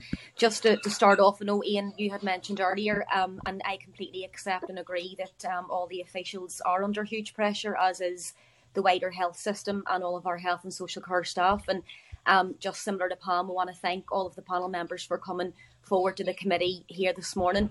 But I do just want to put it on record. I think it would have been good to have the Minister, the CMO, or indeed the CNO in attendance as well. But thanks very much for coming along. Ian, just to go back to, in your opening remarks, you had mentioned when the modelling is designed, I know you had said that obviously it doesn't take into account some of the broader issues around, societal behaviour and the vaccination. But you did mention that you were assuming an 85% vaccine uptake by July. And I would just like to know, were you considering that whenever you were carrying out the modelling? So were you considering that vaccine uptake of 85%? And more to the point, were you taking into account if the vaccination levels hadn't reached the 85%? Because I'm just thinking then, could the modelling have, I know it's not based on predictions and stuff and you're trying to deal with the numbers you're working with, but was any of that taken into account that those vaccine levels wouldn't have reached 85% and then we would have been in the scenario that we're in at the moment? So at the beginning of the month, we modelled 85% by the end of the month, which we felt was achievable. And actually we also modelled 90% at the end of the month, which is the position that has been reached in England, Scotland and Wales. And if we could have achieved 90% by the end of the month, we would have reduced the size of this peak by 1/2, and we would have reduced our hospital pressures by 1/2. It would have made an absolutely enormous difference. as it happens, we, during the middle of the month, decided that it looked as if, for multiple reasons, and this is not straightforward, something about Northern Ireland, not lack of effort by Patricia or her colleagues, or in terms of messaging, but for some reason our population is more reluctant to come forward for vaccination than population in other parts of the UK. So we adjusted the modelling and we have based it currently on 82%. And we're following very closely what we expect based on 82% vaccination at the end of the month. So we do take that into account. The other things that are important are the extent to which people adhere to behaviours. And all members will have their own view of the extent to which that's happening. We've made various assumptions about how we thought people would behave. And I think we've been reasonably close in terms of the case numbers. We've done a little worse than our central scenario in terms of hospital pressures. And the reasons for that aren't clear to us, but in all likelihood do reflect somewhat poor adherence to social distancing, to face coverings, to people maybe mixing in large numbers where they shouldn't be, and just not being sufficiently careful, because all of those things remain important. Okay, thank you. And I have one more question for Ian and then one quick question to Paul. So Ian, just to go back, even if the modelling was revised earlier in the month, was that in reaction to the trusts reaching that breaking point? And in your opinion, could that remodelling have been done any earlier? And I know that you have mentioned that, so at the minute there's the pessimistic, central and optimistic phases, and at the minute we're working on the central modelling. And could you just explain why that is, if in terms of critical care we're in the pessimistic sort of remit and we're also in pessimistic / central in relation to hospital pressure? So a wee bit of clarity as to why we're still working off the central model, if that's accurate. So we don't really recommend working off the central model. We present the three models, and the central one is the one that's considered more likely. But in terms of planning, I think it's important to also take account of the pessimistic model, because the pessimistic model is possible and has always been possible. So, we provide the three models. It's not just that we give the central scenario and the three models people can look at and then decide what's the most appropriate basis for planning. But the bottom line here is the course of the epidemic and the size of it. That's what's causing the problem. It's not anything else. And as Paul has indicated, the difficulties this time have been augmented, I think, by two things. Firstly, for the first time, we're introducing more relaxations at the time of a rapid increase in cases. We've never done that before. We've always introduced restrictions at the time of a rapid increase in cases. And the impact of that is somewhat difficult to predict because it's a new trajectory. And then secondly, we have the issue of staff needing to take holidays and the fact that I don't like the term pandemic.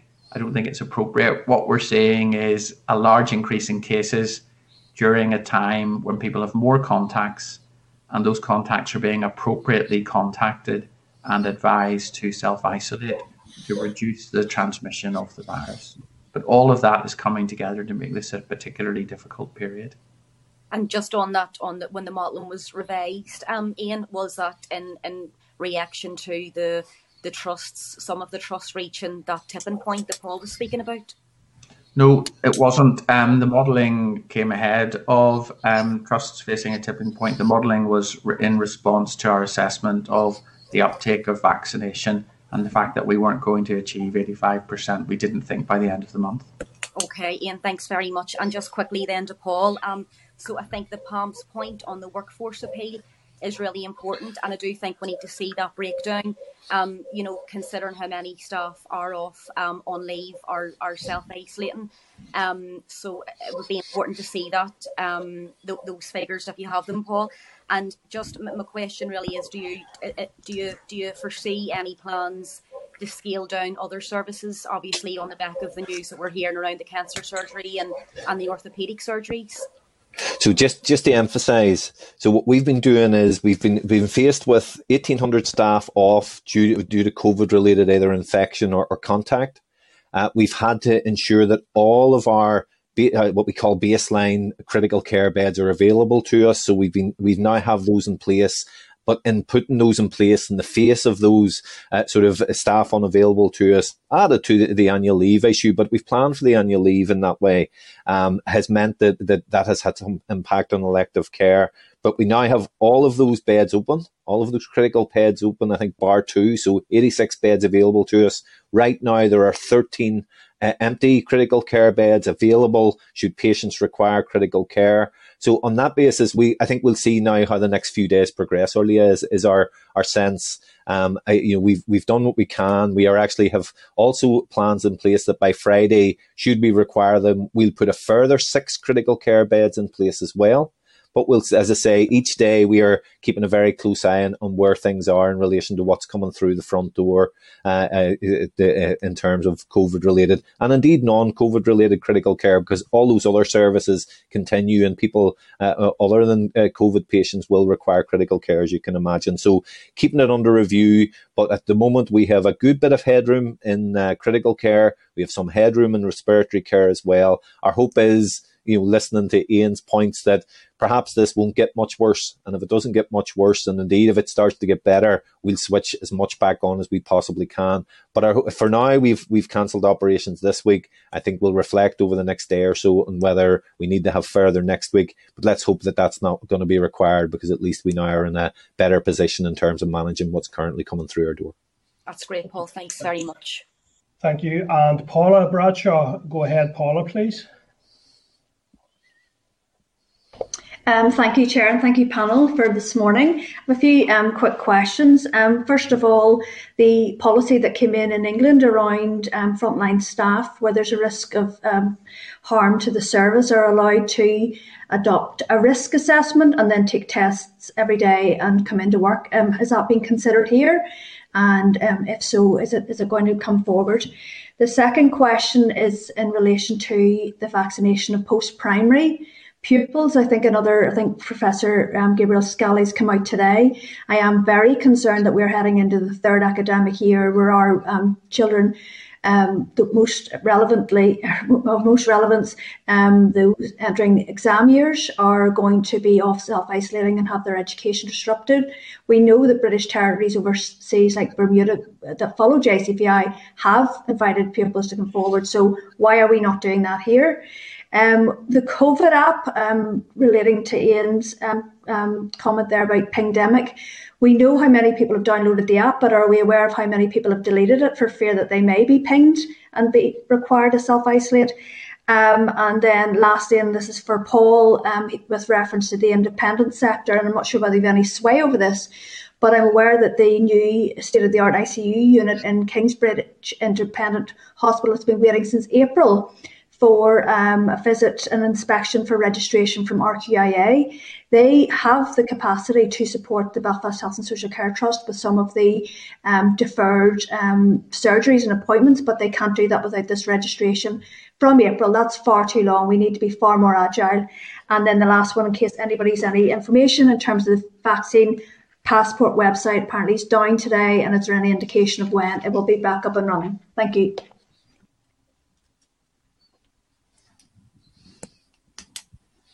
Colm, I'll maybe take a couple of those and then defer to colleagues thereafter. Daily testing for staff, I think we're looking at all in that space, Paula. And it's the point I'm making about currently staff who are off due to contact, and it might not even be family contact. I think we are looking at what are the things that we can do to actually get those staff back to work. So that's a very significant focus for us. And I know we'll be looking at the testing issues as well. And as for the Kingsbridge issue, I'm happy to raise that with RQIA. I'm sure RQIA are not dragging their heels in any way, Paul, I assure you. But there's a lot of pressures in the system in general at the moment. And RQIA, like all of us, are pretty stretched. But yeah, I mean, if there's an opportunity there to access further care, we've a good relationship with Kingsbridge, work with them on a number of areas. So certainly happy to raise it. Well, I'm not sure how influential I will be, Paula, to be honest with you, but certainly happy to raise it. Chair, I'm very happy to take up some of the other kind of issues. Can I just say I'm not directly involved in this, but I am aware that I think from last Friday, CMO, CNO and others, there was a letter issued about a risk assessment of staff who'd had the where a situation where a lot of staff had been notified by the app or had contact. So I think that the opportunity for that is already in place. But as I said, I'm not directly involved, but I have heard those interviews and discussions. If I go to the vaccination of post primary children, JCVI, as you know, have really taken a long time to reflect on this, and they've looked at the safety of the vaccine, they look at the risk and the benefit for children, and they've only issued us with interim guidance at this stage.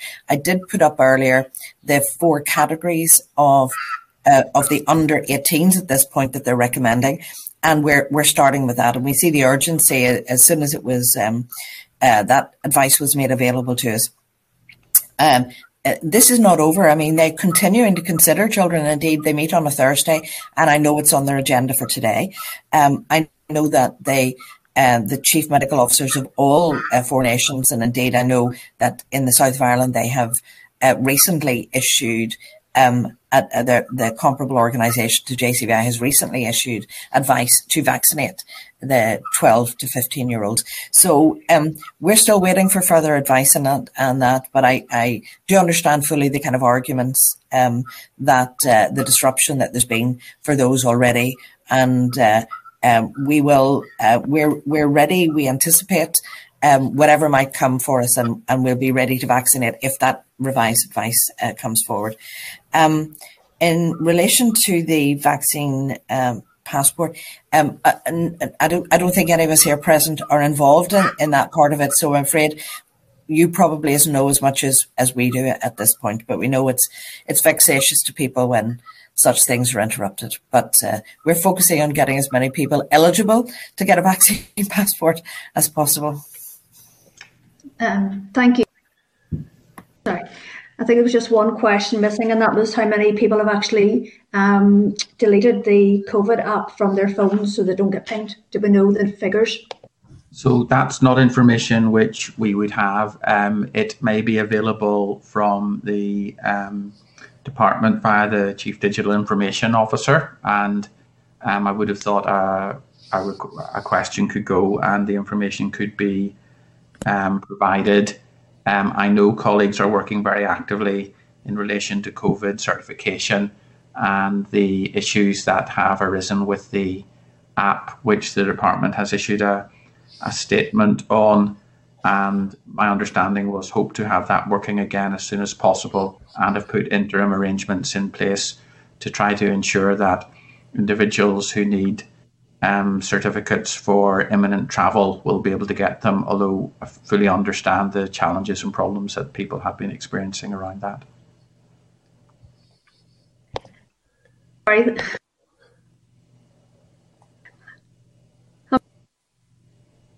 Sorry, technology problems this morning, your panel. Apologies, but thank you for your answers. Thank you, Chair. Thank you, Paula. And Alan Chambers. Alan, go ahead, please.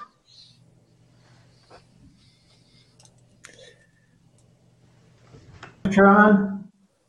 Yes, I hear you there, Alan. Thank you. The chairman earlier, and I paraphrased your words. You comment the officials that they continue to do the same thing. Why do they expect to get a different outcome? And I just comment that after decades of underfunding of the NHS, why would we as politicians expect different outcomes in this crisis? We expect the health service to deliver despite the historic decisions that have in effect tied one hand of our NHS behind our back. And, we as politicians can sit here today and we can express outrage at the present situation, but I think we have to accept a degree of responsibility. In relation to vaccinating, I'll ask Patricia. Patricia, the under 18s are not listed as being available to get the vaccine. I don't know whether that's because of safety concerns or whatever, but that particular cohort, they're well capable of contributing quite substantially, I would have thought, to the transmission of the virus. If there are safety issues, and that's the reason why we're not giving it to the under 18s, how can we justify then giving it to those under 18 who are vulnerable?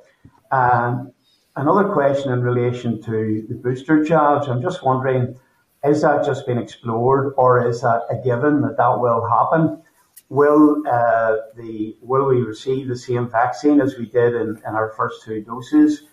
Who will deliver those boosters? Given the pressures that GPs are under at the moment, will we just be adding to that pressure if they are going to be asked to deliver the booster job? And will it be done maybe in conjunction with the seasonal flu job? And just a final question maybe to Paul. Paul, is the NHS facing the most challenging winter in living memory? Chairman, if I come in, if you don't mind. Yep, Alan, if I deal, first of all, JCVI take a lot of evidence around those children who've already been vaccinated. So when they make a recommendation, there has to be more benefit than risk to them. So at this moment in time, those groups that they've recommended, there's more benefit than risk to them getting the vaccine, but they're still considering it. Less than a year ago, these vaccines were unknown, and so there's a lot of experience now. So I do think they will keep reviewing this and considering it.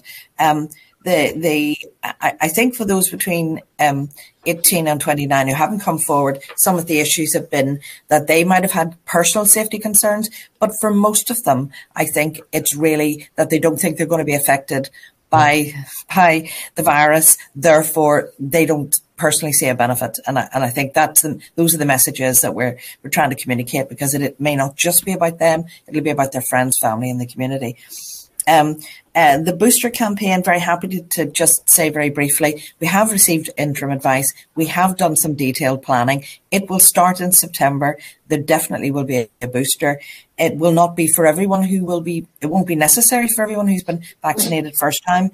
And we will have a partnership approach again, trusts, community pharmacy, and general practice. We supported general practice this time with additional vaccinators. We'll continue to do that in the booster programme. The advice we've received to date is that it should be co-administered with the flu vaccine, if possible. And given that that's the case, it can make this really quite efficient. So we're trying to be very proportionate to try to take opportunities. We've got a lot of experience at doing this in a very efficient way now. So we're going to bring that experience to the booster programme. And in terms, Alan, then of your question in relation to winter, as I said in the introduction, we are already above what we would see as a normal winter. Here we are in the middle of summer. So, we do dread to think what the winter will look like, Alan. My optimism is, because, we've got to keep staff morale up in relation to this, the things that we're doing today in terms of new discharge pathways, in terms of having the beds that we need within our hospitals and so on, will take some of that pressure off. But I think our hope is that we'll begin to see a turn in our unscheduled care pressures. But I think we also recognise that some of our unscheduled care pressures relate to the care delayed. People who have had to wait longer for the likes of operations and outpatient appointments and so on, who are beginning to have worsening of their conditions. So all I can say, Alan, is I hope not that we're not about to go into an even worse period in the winter. And I think all we can do is plan as much as we possibly can and hope that our staff have the resilience to deliver the services that we'll need in the coming months. Okay, well, listen, thank you for all you're doing. And I think that we have to all realise that we are all still in this together. Thank you. Yeah, thank you, Alan. And Ciara Hunter. Ciara, go right, Lida Hall. Thank you, Chair. Good morning, panel, and thank you all for being here this morning. And just to note my thanks towards yourselves for your hard work throughout this extremely difficult time. I have a question this morning specifically around visitation. We've seen throughout the pandemic how visitation to hospitals with patients has been impacted, specifically with maternity expectant mothers, and then also with patients experiencing or receiving palliative care. I'm just wondering, as we talk about the rise of cases, hospitalizations, can I ask for clarification and assurance? I suppose that as the pandemic, if it happens to get worse, that expectant mothers will not be expected to give birth without their partners there. I suspect that's a good question for me, Colm, and unfortunately, Cara, I'm not the right person to ask that question of, so all I can do is apologise in relation to that. I mean, the difficulty we have, obviously, with the number of cases is obviously the infection rate then of patients who are in hospital. We are particularly concerned that people contract COVID in our hospitals, never mind those patients who are having to come to hospital with COVID. So I think we're doing all that we can to limit the risk of people contracting COVID in the hospital, and that's part of the reason why the visitation is happening in the way that it's happening. I know that colleagues in maternity services are doing all that they can to offer women, sort of pregnant mothers, the support that they need. But I'll need to come back to you, unfortunately, on the detail of that, Cara. I'm not cited enough on it, so apologies for that. No worries. I can just probably add something, which is to say that at the moment it's likely that at least one person 100 in the population has COVID, and therefore anybody entering the hospital, 1 in 100 visitors are likely to have COVID, given that many patients are relatively asymptomatic. On the plus side, the number of patients who are becoming infected with the virus in hospitals is much reduced compared with previous waves of the epidemic, which reflects both improved understanding of the virus and measures in hospitals, and also the vaccination programme, both for staff and for patients and visitors. So certainly there's not quite the same strong case as existed earlier in the epidemic for the need to impose restrictions in general terms. Thank you, Ian. Thank you. Just moving on then to my next question. It also surrounds the delay and the cancellation of cancer surgeries. I know it's been touched on about what lessons have we learned previously to ensure that this doesn't happen again. But I'm just wondering what other kind of avenues are being explored. Perhaps facilitating surgeries in other trusts that are under less pressure. Is that being explored? Also looking at north, south, east, west, what other opportunities are being explored there? Because I do share very strongly Jonathan's sentiment about these are life-saving surgeries, and we have to kind of explore every mechanism that we can to ensure that people living with cancer get their surgeries and have their lives saved. And I think, Cara, that we are, as I mentioned before, we have we're looking as the 5 trusts work together to see where the patients with greatest priority, largely cancer patients, where we basically can deliver their surgery as soon as possible. So it's not necessarily at your nearest hospital, although, as I said before, we try as much as possible to not have people travelling too far unnecessarily. So we're doing that. We have green pathways in all of our hospitals. Belfast City Hospital has a number of green pathways. So ways of just ensuring that whatever happens with the pandemic, as much as possible, we protect a part of each of our hospitals so they can continue to deliver the surgery that they need to deliver. And you can imagine that it also requires patients to have isolation and so on, and testing in advance of their operations, which I appreciate is an inconvenience, but that's about protecting those green pathways for other patients as well. And largely our patients, I think, are very supportive of that. Because I think they recognise it's not just for themselves, but it's also for the others that we're thinking about as well. It is very challenging to maintain those green pathways in the current surge that we're in, with the unscheduled care pressures that we have as well, Cara. But I think we're doing all that we can to do that, and we are exploring other avenues. As I said before, we're looking at the Republic of Ireland. We're working with sort of local independent hospitals. We're looking at all our independent providers to deliver some of that surgery, and we'll continue to do that. And we're hoping to draw additional independent providers from outside Northern Ireland to provide contracts for us largely they will come to Northern Ireland to deliver those surgeries. And that's something we hope for in the next few months. Contracting, unfortunately, can be a slow process, but we found ways of being fleet of foot in the past year as well. But it's a very challenging position, and on top of that, we need more resources, as members will be well aware. But I think we want to also ensure that we have maximised the resources that we currently have. So our focus is on the money that we have today and the resources that we have today. But we recognise that in order to do the things that we need to do more generally, we need to take forward our elective care plan as well. Thank you, Paul. And then just lastly, Patricia, just a question for yourself. Alan had touched on there about booster jabs and what potentially that rollout may look like. Can I just ask, when it comes to booster jabs, what kind of demographics do we anticipate will be held as priority? And also just on the walk-in clinics, which I think have been a great initiative, will that be carried out for booster jabs also? Thank you. Thank you, Cara. We haven't completely planned out every part of that, but the interim advice that we received very recently is that it's somewhat similar to the winter flu vaccination programs, that other than it's for anyone aged 50 and above, anyone who's clinically extremely vulnerable who is vaccinated first time round, anyone who's clinically vulnerable, and frontline staff, not the whole of the staff group this time, but only frontline staff. So that means, and within that, of course, the number one priority group is care home staff. So we do that in that order.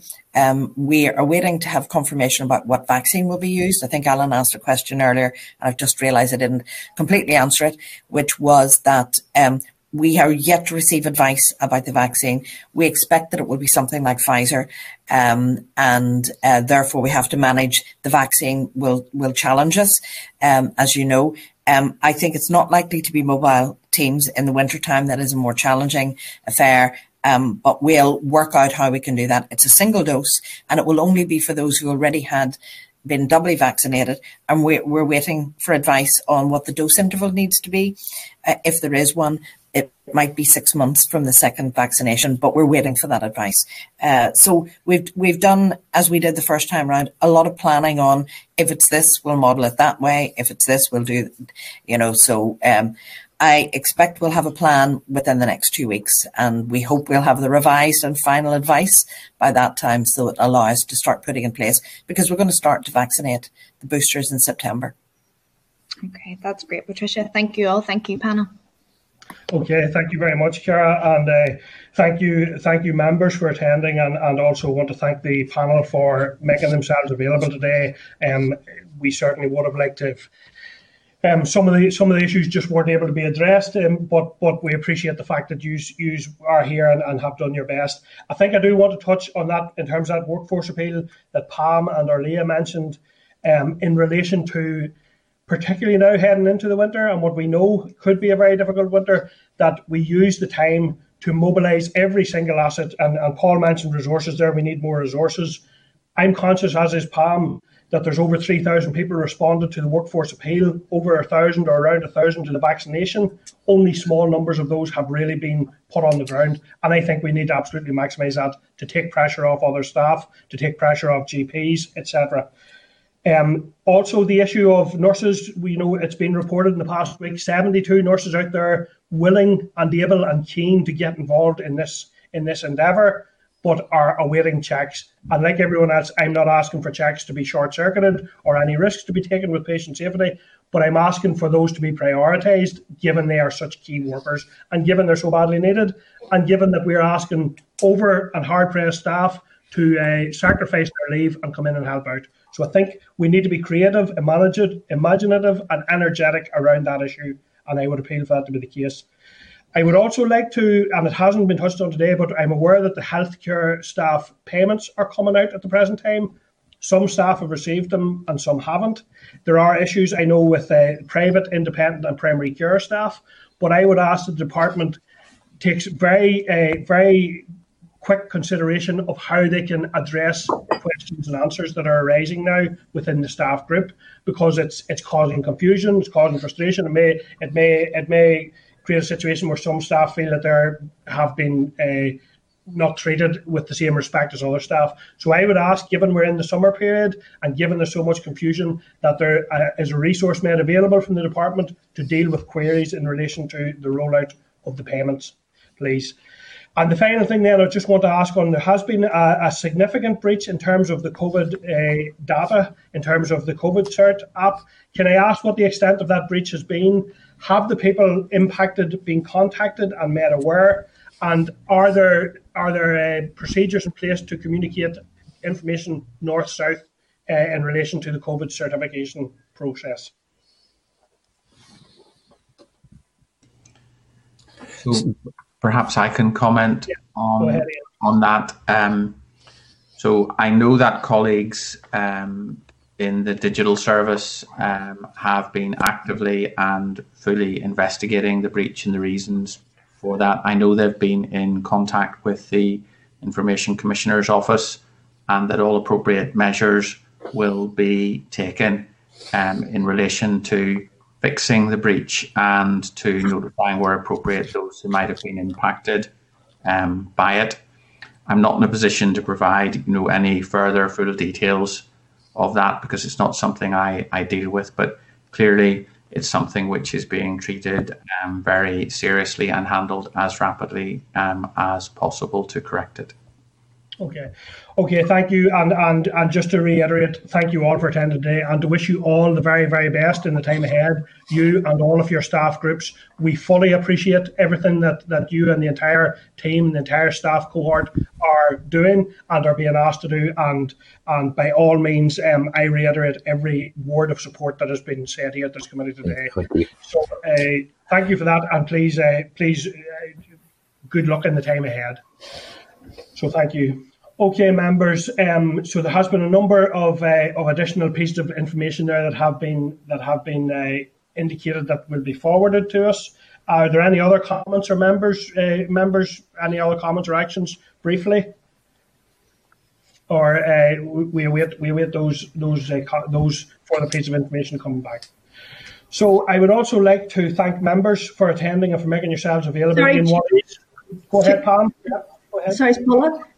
Sorry, Chair, something's wrong with my technology today. I was just going to say I thought this morning was extremely helpful, and I'm a little bit concerned that it might be 6 weeks again until we as a health committee meet. There were so many issues there this morning. I think we probably all could have taken the 2 hours ourselves with the amount of queries we're getting from constituents, etc. So I'm just wondering, is there any consideration for maybe in 3 weeks' time for us to have another recall of the health committee? I think it would be very useful to be considered. Thank you.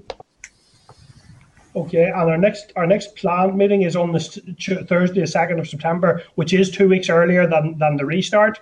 So I'll take a view then from our members in relation to the session we just had, or if anything else. Paul, just to let you know, we can let you go then. Okay. We're discussing with members, so just to let you back to your very busy role. So thank you. Any other thoughts, members, in relation to today's session or Paula's suggestion? Chair. Yes, Pam. Yeah, just say I don't disagree with Paula there, and I think especially on the back of the workforce appeal issue, I think we need to be really concentrating more on that and asking more questions on it, because I just think it's completely bizarre that it's such a tremendous response to that appeal that we don't appear to have harnessed all that help that's available, and given where we are and how difficult it's been for health and social care in the summer months, what we're heading into in the winter, for sure it will be worse given the delays and the backlog on the waiting list. So I think we should be continuing to ask questions and to scrutinise what's happened with that over time. So it may well be useful if there was even a brief meeting just to update in between times. I'm happy to do that if that's helpful anyway. Okay, well, would members be content then to leave that myself and the clerk will look at how that might be arranged or how we can facilitate that in a way that maximises benefit and also places the least pressure on staff, assembly staff who are currently trying to get their leave taken during the period. So I'll work with the clerk on that. So okay, members. Then the only other thing then is a date, time, place then of next meeting. will be confirmed back by email after we have seen what is the potential and how we could set that up. So thank you, members, for your attendance today, and I wish you all the very best. And I would also say to each and every one of you that I think it's going to be important to try to get a break at some point over the summer, because we are clearly going to be facing a very, very busy winter, autumn and winter, and we're going to be hitting the ground running extremely hard in September. So we will be meeting again before that, so I'll come back to you in relation to that when we see how that can be coordinated. Thank you, members, and take care. Bye, everybody.